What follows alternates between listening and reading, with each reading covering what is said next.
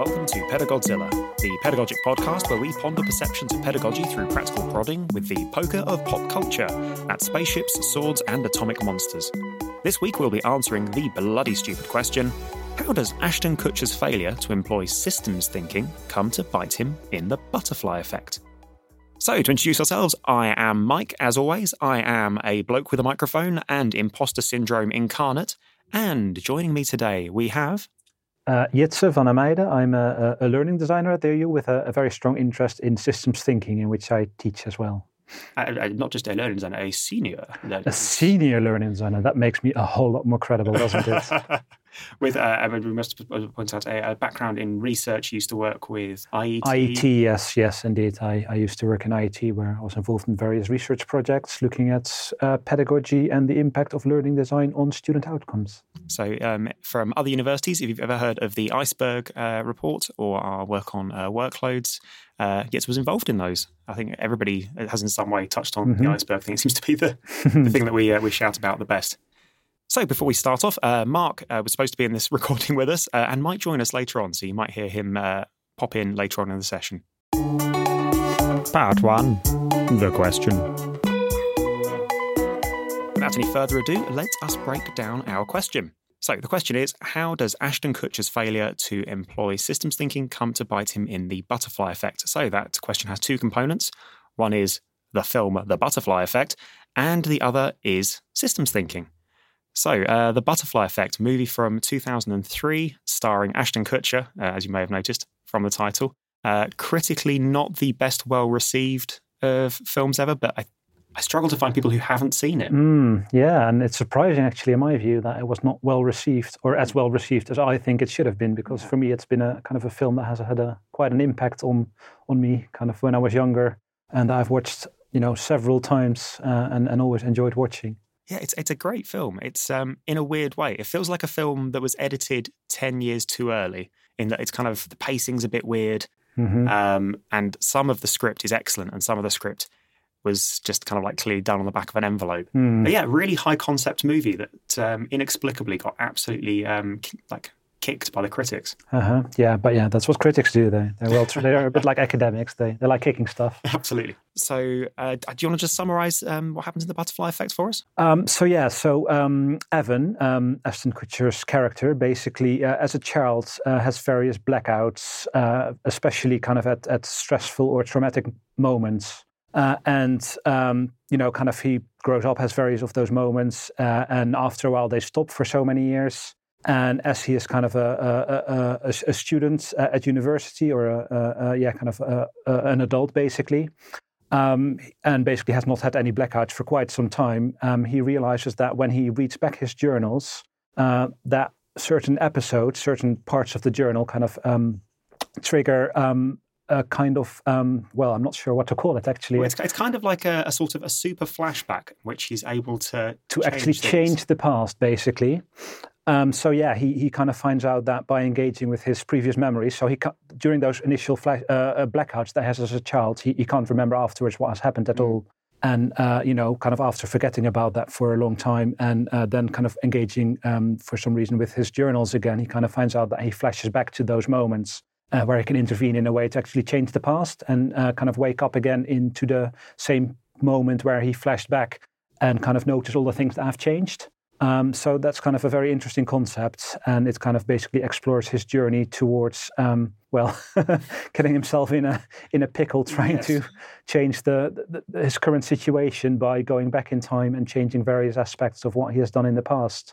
And that's kind of the critical thing of the film is that he never manages to change any one thing. Anything that he changes has a whole raft of knock-on effects. The first big change he makes is stopping a terrible film being made, sort of stopping a traumatic event between him and a young girl, which appears to have all gone wonderful and swimmingly at the time, and then ultimately leads to a series of catastrophic knock-on impacts and him going to prison. Yes, exactly. And it goes darker from there. This film goes to it starts off in quite a light-hearted way and then goes to some very dark places very quickly. Yes, exactly. And I think it explores those places quite effectively. Yeah. And yes, the kind of what you say, the knock-on effects, the unexpected impacts on the various relationships that this main character, Evan, has. And I think kind of that's where the notion of systems thinking becomes very relevant. Absolutely. Yeah, so we started talking about systems thinking and knocking around sort of bits of pop culture that might apply to it. And this was literally on the tip of Yitz's tongue the second it came up. And having rewatched it myself last night, yes, absolutely perfect. As did I, to refresh my memory, because even though I'd seen it quite a few times, it was a while since I last viewed it. Yeah, 2003. I had it in my mind. It was a simultaneously older and newer film, if you know what I mean. And I felt like I hadn't seen it in 20 years, but it didn't feel like an old movie. Yeah. I encourage you to watch it. There's it's a bit of a harrowing watch at stages, but a very, very good film. But that's the butterfly effect. So let's talk about systems thinking. I have a few notes on systems thinking approaches and principles. But Yitza is very much the expert in the field. So I'm wondering if you could just introduce us to the concept of systems thinking and where it fits in with learning and teaching and pedagogy. Yes. So first of all, I would not call myself an expert in the field of systems thinking, because I think in systems thinking, there's no such thing as experts. It's kind of, a field that constantly challenges you to find out more about your own way of making sense of the world and kind of exploring different ways of understanding and knowledge that one can never really master. So in that sense, being a systems practitioner means always being a learner, basically, and never having that sense that you've mastered. So it kind of creates a sense of humility in that respect.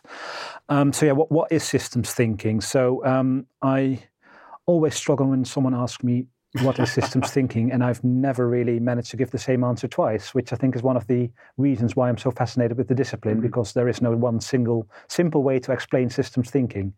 So basically, how I would describe it at this very moment is as a loosely bound and connected set of ideas, principles, techniques, visualizations, and approaches that draw on a number of insights and principles about how things are connected between one another, about how our ways of perceiving the world and our perspective influences everything that we do, and about how we make sense of the world and where we draw boundaries around concepts, ideas, and interests. Or the people that originated systems thinking, who kind of first came up with the principles behind systems thinking, were from a variety of different fields and actually started to notice that they needed a common language to be able to discuss the insights which seemed to apply to their various respective fields and which were relevant to all of them, but somehow they all had developed different languages and different concepts and ideas, but they kind of needed some way to communicate that in a way that kind of led to a shared understanding of those, the principles that applied across the various disciplines. So within that medley of different approaches and kind of the common language, what are the common points within the different approaches and understandings of system thinking, would you say? Yeah, so that's kind of, the way that it emerges in our teaching is to kind of, the key thing that binds systems thinking approaches and ideas together are those three pillars of interconnectivity between different variables or things in our experience, the perspectives, kind of the sense that we make sense of our world through our own perspective, and that different people have different perspectives, which leads to different kind of interests and different ways of acting. And then that notion of kind of everyone, all our process of sense making are around drawing boundaries around things. So we include some things and exclude others. And systems thinking asks us questions around what principles and what values are expressed in the way that we draw those boundaries. So those three pillars are? The first pillar would be the interconnectivity of everything, the way that everything is interconnected in terms of, all variables and all aspects of reality are in some way connected to one another. Interconnectivity of everything. Second pillar is? Second pillar involves the notion of perspectives, and that every human being acts from a certain given perspective that is informed by their upbringing, their background, etc., and that informs their values, their judgments, everything. And the third element, the third pillar, is the notion of boundary judgments, that everyone draws boundaries around certain concepts and ideas and includes some aspects at the expense of others, and everyone draws different boundaries around their experience. So everyone breaks their experience down in different ways of categorization and different ways of understanding how things relate to one another. So there's a different wave of systems approaches, which is called the soft systems approaches, which very much deal with those fuzzy notions of human sense-making and human interests that are not necessarily reflected in real hard physical systems. This basically also asks, what is a system? Is it like something that really exists, or is it something that just occurs in our head as a way of making sense of and understanding the world? And I think, a lot of it feels like it's people think in terms of systems unconsciously. It's not something that you specifically need training for, although obviously there is a value to making people aware of kind of the overt mechanisms and processes underneath it. Yes. But as you say, with soft systems, we are, for example, aware of, with Christmas coming, the complex systems of connections within our family from a social perspective, and what Christmas dinner conversations about Brexit, for example, might trigger hypothetically. Yes. So can you give us, apart from Christmas dinner Brexit, can you give us an idea, an example of a social piece of systems thinking? Well, I think the idea is not necessarily to break some systems down in soft systems, not systems down in hard systems. It's a matter of how we think about systems. So there's thinking about systems, which is hard systems, or thinking in terms of systems, which is more soft systems. So it's an epistemological distinction rather than a distinction in terms of different systems. I will need you to define the term epistemological, because I definitely can't spell it, and I'm not sure I just said it correctly. Okay, I think you did say it correctly. So the notion of epistemology is very much around knowledge, around how do we come to know the world around us.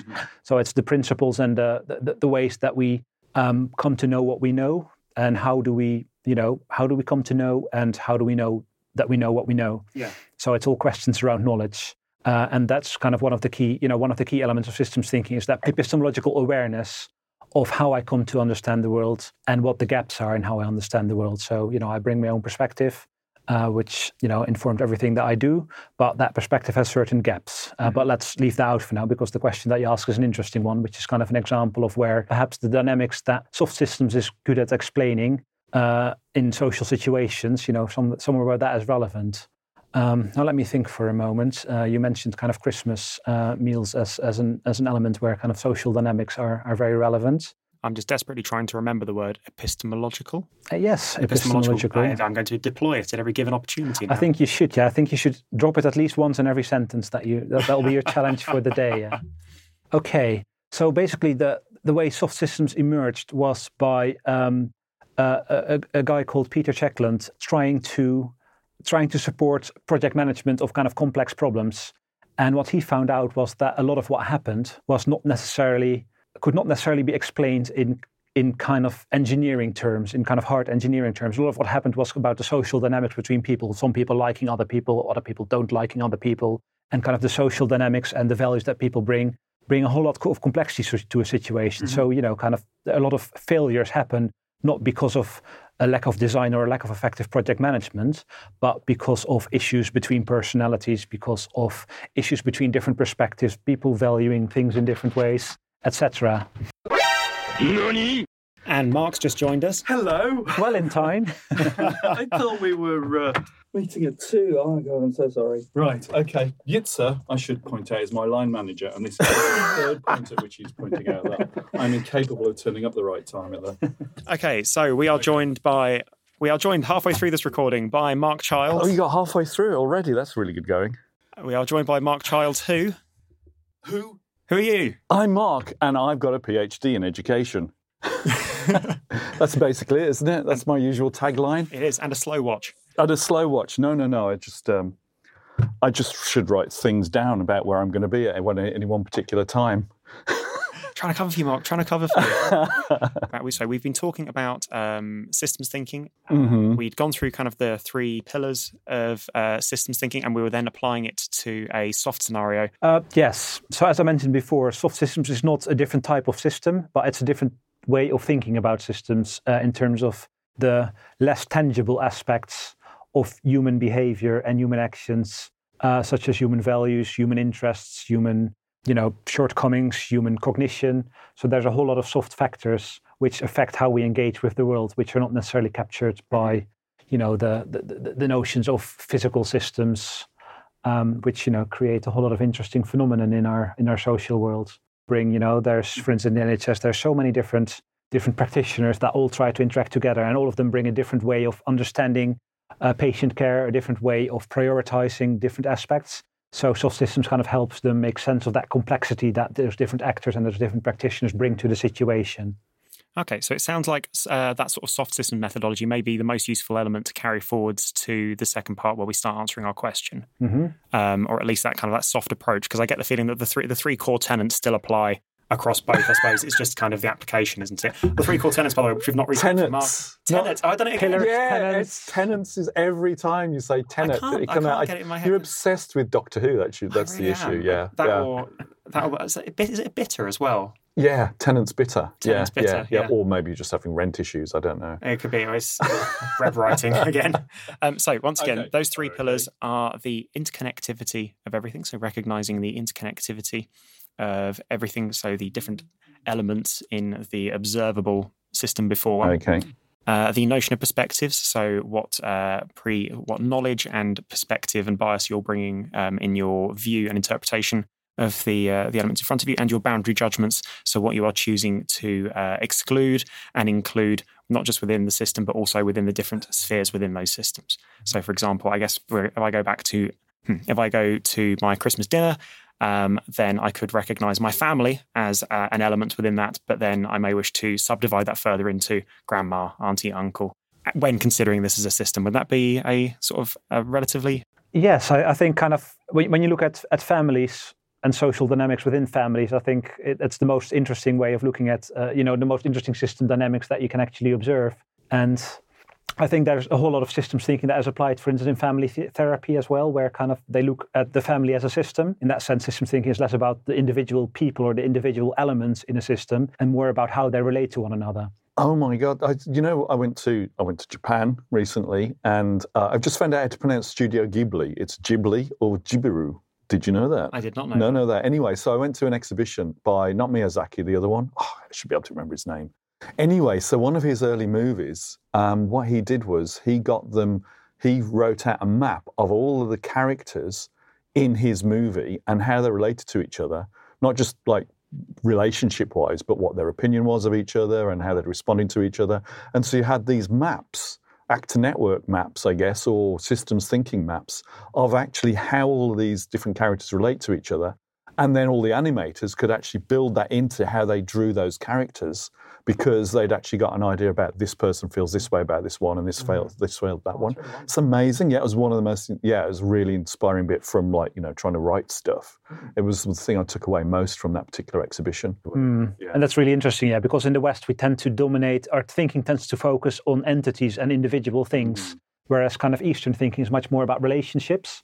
And I think that notion of the relationship as being the key component of our emphasis and our understanding leads to a very different way of looking at situations and kind of, a better way of understanding social dynamics that, you can't just understand one individual without understanding their relationship with other individuals. Yeah, and I think that's one of the things that you see wrong with a lot of Western movies and things, or like TV shows, is that each character is just seen as a character, and the way they interact with each of the other characters is pretty much the same. It's very mechanical. And individualistic, rather than actually what's the dynamics of each individual scene is how this person relates to this one rather than this one. So anyway, there we go. Okay, well, I mean, so this is actually, for me, this is helping to A, explain why I've had so much trouble researching this, and B, I'm starting to see now that, yes, the systems thinking is very much a top-level umbrella, but within which there is so much individual discipline, like area-specific discipline, as you're talking about social dynamics, is its own very distinct beast, and obviously there is systems thinking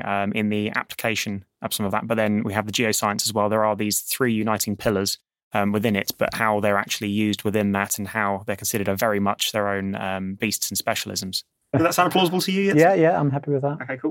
So I think we've got enough pieces to take us forward to our next section, where we'll be trying to answer the question: how does Ashton Kutcher's failure to employ systems thinking come to bite him in the butterfly effect? Transition music. I'm just thinking we haven't discussed pedagogy yet and how systems thinking relates to pedagogy. Reverse. Do you want to say that bit again? That'd be good. Oh, we haven't thought about pedagogy yet. You can cut this out and put it back in later. No, this is probably how it's exactly going. You're just like, you're really good. Very good point. This is a pedagogy podcast, ostensibly. Does it have to be? I suppose it has to be, doesn't it? Yeah, it's got to be pedagogy. At least need to bring in some pedagogy. Otherwise, Pedagodzilla would. Oh, yeah. We're just focusing on the Godzilla element, which we've still not covered. Okay. So I think just how does it link into pedagogy? I think I'm going to keep that whole messy transition in. Yeah, I think there's 1,000 ways in which systems thinking is relevant to pedagogy. I think perhaps one of the key ones is that when we engage with learners in an educational context, everything that we teach them or that they learn with us, the way that we expect them to use that is in a very different context.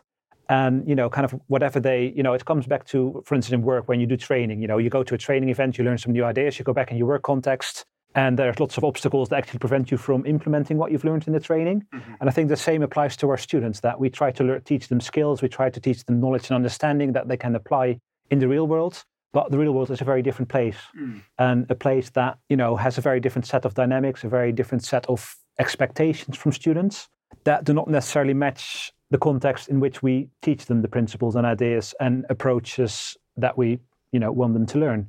So that's kind of one way in which systems thinking applies to education, that, kind of there's obstacles in terms of how education is taken forward and implemented in real life, because the context is different in an educational setting than it is in a real world setting. But yeah, I think there's other ways in which systems thinking is very relevant to pedagogy, in the sense that learning can be understood as a complex system. There's lots of different elements in an educational institution that come together to create a learning experience. And that learning experience can only be understood really by understanding how those various components of, the different staff, the different educational resources, such as learning materials, such as learning settings and rooms or virtual environments, how the various background experiences and backgrounds of students all come together and interact in a certain way that leads to learning, hopefully. And so, if we look at learning, traditionally we've often looked at teaching rather than at learning. I think that is one of the kind of the shortcomings of traditional models of pedagogy, which is very much teacher-focused. Something we've discussed before, isn't it? How sort of teaching rather than learning. So learning being outcomes-based, whereas teaching being kind of a delivery-focused. Yeah, being process-based, yeah. And I mean, both are perspectives, both are helpful, but by only adopting one perspective at the expense of the other, you lose a whole lot of insights and a whole lot of understanding of what learning involves. So learning, in my view, is a bit like an elephant, and there are several blind people trying to grasp what that elephant is by grabbing different parts of the elephant. And see, looking at Mark, which part would I grab? I'm not looking at Mark and thinking elephants. No, I was thinking I'm trying. Yeah, no, the six blind men and the elephant. Yeah, the metaphor. This one's a wall. This one's a trunk. Yeah, exactly. Yeah, yes. This one's Mark. Oh no, I've got no. Sorry, he's wearing a grey shirt in a grey room, so it's just like it's a floating head. It's very distracting. I am the elephant's penis. Leave that bit in. All this stuff stays Mark in. is the elephant's penis. I'm going to head the episode with that one. Yes. So we've discussed now how pedagogy and systems thinking relate to one another, and I've only discussed two elements or two ways in which they interrelate. I think there's many more, but I think maybe we should move to the actual question. I would also say making students aware of systems thinking. So introducing systems thinking as one would any other academic skill. Just seems very beneficial. I certainly have feel ever so slightly smarter having gone through and familiarise myself with the principles. I just wish I'd turned up on time, and I might be smarter too. I'll have to listen to the podcast. Oh, there we go. Okay, so as Victor said, let's move on to the next part of the show, where we shall answer the question: how does Ashton Kutcher's failure to employ systems thinking come to bite him in the butterfly effect? Which, as you'll see, is a hilarious pun or a play on words, which we have done within the question. Part 2: the answer. Okay, so I think we've got our three pillars, which we can use as a little formula for breaking this down. So let's go to, for me, there's a key part in the butterfly effect. It's about a third of the way in, and it's where Ashton Kutcher goes to make that first big, misinformed, but well-intentioned intervention within his own life in the basement when he and the young lady have been asked to take their clothes off in front of the camera. Okay, right. So this is a film, is it? That's right. The Butterfly Effect is a film, Mark. Okay, right. Because when you saw Butterfly Effect, I thought you meant the physical phenomenon of the butterfly effect, which is the bit I'm ready to talk about. But I'd heard there was a film, but I don't know anything about the film, apart from Ashton Kutcher's in it, which I just learned from you going through this thing now. So if you want to know about what the butterfly effect is in general terms, I can fill you in on that, or you could just go straight in to talk about the movie. give us a one-sentence summary of the butterfly effect, which I believe is chaos theory? It is chaos theory. There you go. That's your one. Okay. Do you want me to give... Okay, so basically one sentence. So meteorologist Edward Lorenz, 1961, runs a computer program which tries to predict weather patterns. It crashes halfway through. So he, rather than start it right from the beginning again, he just takes the output from the last few kind of run-throughs and then types it back in. And he notices that before it gets even to the last couple of steps, it's wildly different from what it was originally. And he says, this is impossible. They've got to be different numbers. It's the same numbers. I've just typed in the numbers that got printed out. And then when he looked at the register was storing, I don't know how many, the numbers to 14 decimal places, and he'd only typed them into 11. So those 3 extra decimal places, when you're looking at all the nonlinear systems of weather and pressure and all that sort of stuff, even though it's so small, it was still creating like a typhoon in Philippines where there hadn't been one before. And when he worked out what those 3 extra 11th, 12th, 13th or whatever it was decimal places were, it's the same pressure that a butterfly exerts when it flaps its wings. And that's the difference. So when you've got nonlinear, so that's why it's called the butterfly effect. So when you look at nonlinear dynamic systems, they are really, really sensitive to initial conditions, and any slight variance will cause massive differences further down the line. And he published that in 1963, just a couple of months before I was born. And a couple of months after I was born, Doctor Who got launched. So it's one of the key moments of 1963. One of the 3 key moments, your birth being the one that fell in the middle. Yes, I'm halfway between the Doctor and chaos. I would say order of priority, it's about third most important, second being the Doctor, and of course first being... So we can name you Dr. Chaos. Oh, I love it. Oh, that would be, yeah. Oh. General Disarray. No, Dr. Chaos would be brilliant. So those deep South Park references, I love it. And then several decades later, they made a movie about it. Okay, tell me about the movie then. Oh, we've already have.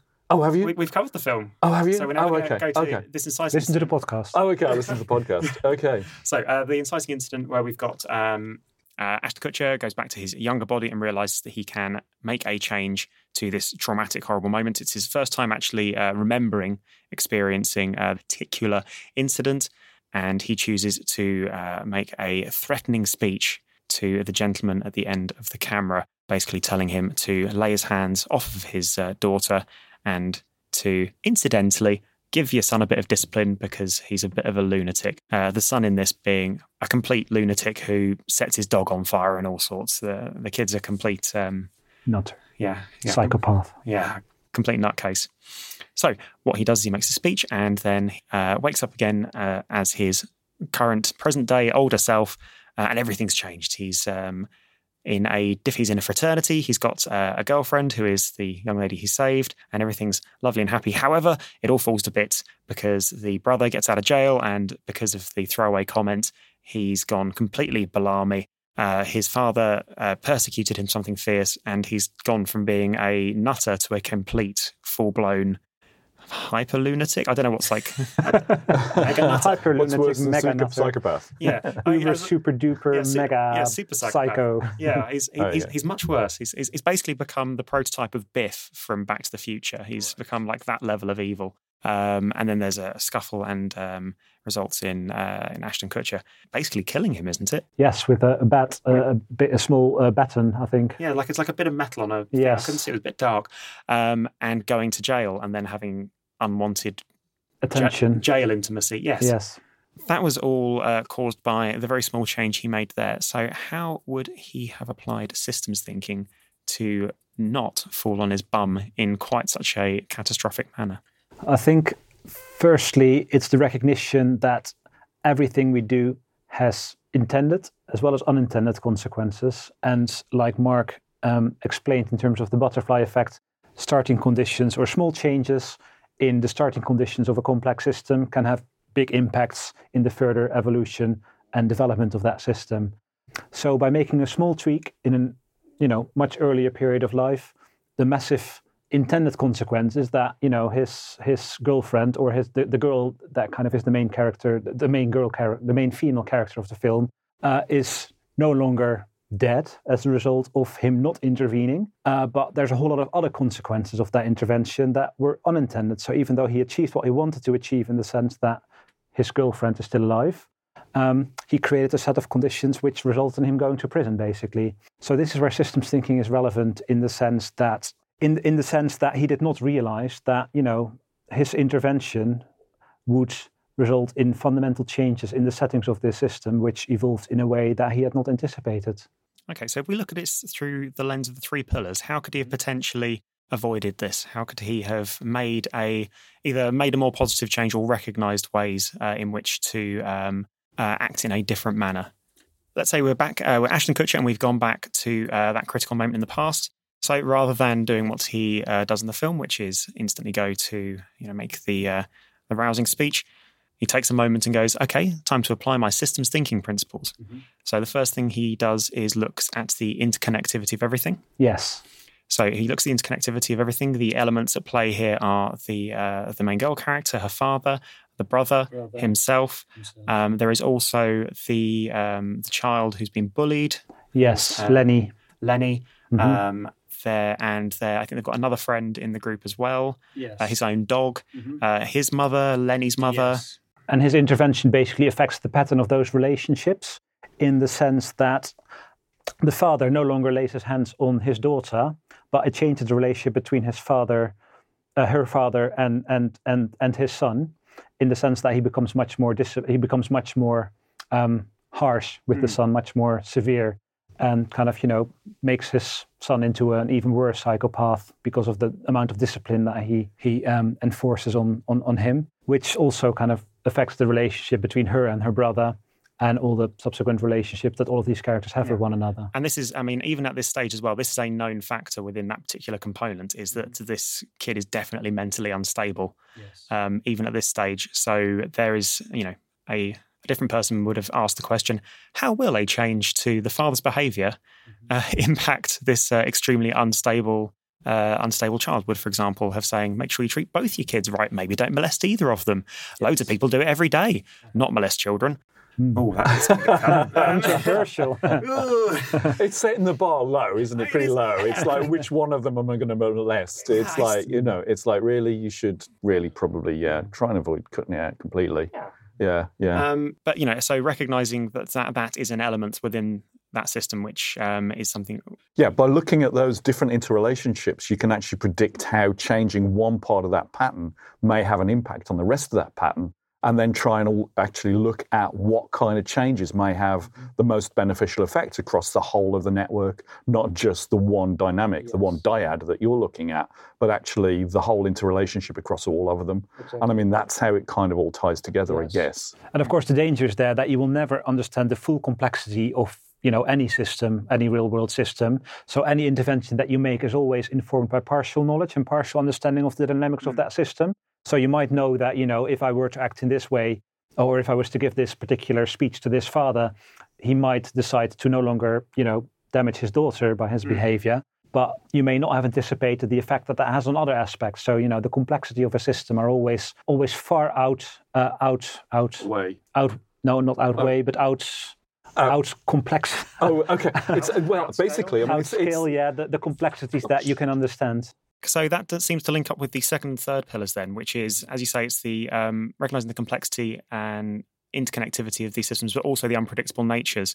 Notion of perspectives, the second pillar. He literally comes in with an extremely narrow view. He has his own very limited experience of the outcomes of this just from his own perspective. I believe it's covered that he doesn't know what happened in the intervening times, and he doesn't know how everybody else acted, even in his own sort of primary time stream, as it were, but also boundary judgments. So when he makes his intervention in this, he makes a boundary judgment, which is a very immediate and small sphere, not accounting for all of these different interconnected systems. He makes a judgment which includes just three components of, as we described, a very complex system. It's simply him, the girl, and the father. Those are the three elements that he chooses to acknowledge in that initial system and impact, and which subsequently balloons outwards to this completely different future for him. Mm-hmm. Yes, and that notion of boundary judgments, I think here highlights also the kind of the political and the ethical nature of intervention, that his intervention and the things that he includes in his consideration that led to the intervention has effects on other people who may have competing notions of what's important in the situation, like, the outcome of the situation has impacts on the brother of the girl, that he did not necessarily include in his, like you say, in his consideration and what he found important. So there's, two outcomes of that. First of all, the brother, has, as a result, experiences that lead him down a path that is even more destructive than initially in the first set of starting conditions. And secondly, that outcome has then another effect on Aston, who also goes to prison as a result of him killing the brother. So it's kind of, those effects come back to bite him in the butt. Butterfly effect, as you said. There we go. I was really as a result, yes. I thought, oh my God, he's leading up to that pun again. Yes, we're just going to repeat that pun over and over again because it stays funny no matter how many times. Times you say it, yes. Okay, so I think we've pretty systematically covered how his failure to apply systems thinking, in that he didn't apply systems thinking, or at least if he did so, he did it in an extremely narrow way, led him to have unwanted prison intimacy. Sorry, I can't say that. Prison intimacy. Prison. Prison intimacy. I imagine prism intimacy might be Prison-intimacy. Sharp corners. Just go to prison and have a nasty time. There we go. That sounds much better. Yes. Yeah. Also, my usual bugbear with time travel movies is he hasn't considered the Deutsch proposition, but we can cover that in another episode. We'll do Back to the Future sometime. Part 3. Practical tips for your own teaching. Tips for one's own teaching practice. Systems thinking in one's own practice. Yes.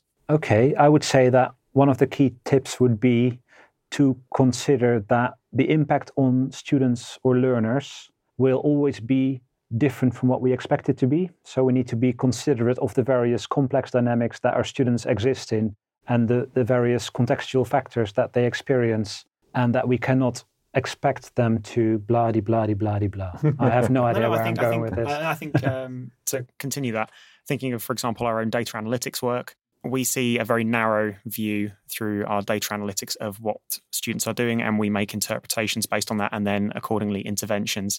Yes. It's worth, as you say, bearing in mind that those changes we make are going into an extremely complex student system of which we have a very minimal visibility. Yes.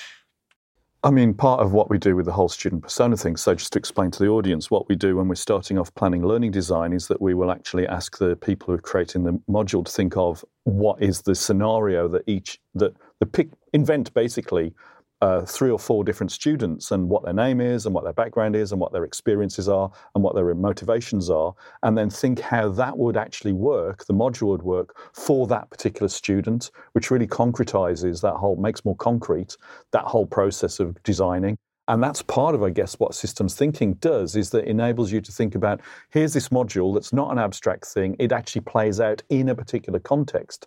Let's think about those different contexts, how that then relates to this person's experiences and things. And it's a way to kind of do more or less a dry run of those different systems thinkings in different scenarios with each different student. Would that be a fair summary of how it applies? Yeah, I think that's one aspect indeed where it applies, which is very concisely and elegantly. That's going to play out well in my next. Yes, next in my next CDP meeting. That's got me thinking about our roles in general. I mean, as all of us are learning designers, some more senior than others. One of the roles we actually bring to module teams is making them aware of the slightly more interconnected nature of the different elements and components at work within a module. There tends to be a focus sometimes on content, and we come in with a outside, somewhat more structural perspective and make people aware of things like, is this actually matching what your students are doing? How are you considering academic skills development things? We're trying to bring in all other top-level components that aren't just discipline-specific as matters of consideration when the material is being designed. So we are, to some respects, trying to encourage systems thinking. And I think it's more important with a distance learning university, because if you're teaching face-to-face, you can actually tweak things as you go through, depending on how well they're playing out actually as it goes live. Whereas when you're doing things in advance, which we have to do to a large extent, then you have to be able to anticipate a lot of what those different ways it plays out will be, because you can to some extent, but there's a limit to how much you can actually change things and redirect things as you're going along. I mean, this Ashton Kutcher thing, the butterfly effect, if he could have actually not just had one intervention, but intervened constantly throughout the intervening periods to keep on guiding it in the same direction, it might have made an more interesting movie, and also given more of an insight into how this kind of systems thinking works actually over the time, really. So I think that's covered systems thinking and the butterfly effect. I think we've satisfactorily. I can't do it either. Satisfactorily? Yeah, I think we have answered our question in a satisfactory manner. Excellent. Bottling out. Yeah. And we've given you tips for your own teaching, so it's time to wrap up. So thanks very much for listening. You can subscribe to us on iTunes or on the podcasting app of your choice, or at our website, pedagodzilla.com. You can also get in touch with us at Twitter. You can get hold of me at Pedagodzilla and Mark at Mark Childs. That's the OG handle. And Jitse, do you do the Twitters? I'm not on the socials. Jitse's not on the socials, but if you can summon an owl and write a little letter to it, it'll find its way to you. We hope you enjoyed the episode, and we'll see you next time. Bye-bye now. Bye. Oh, bye-bye.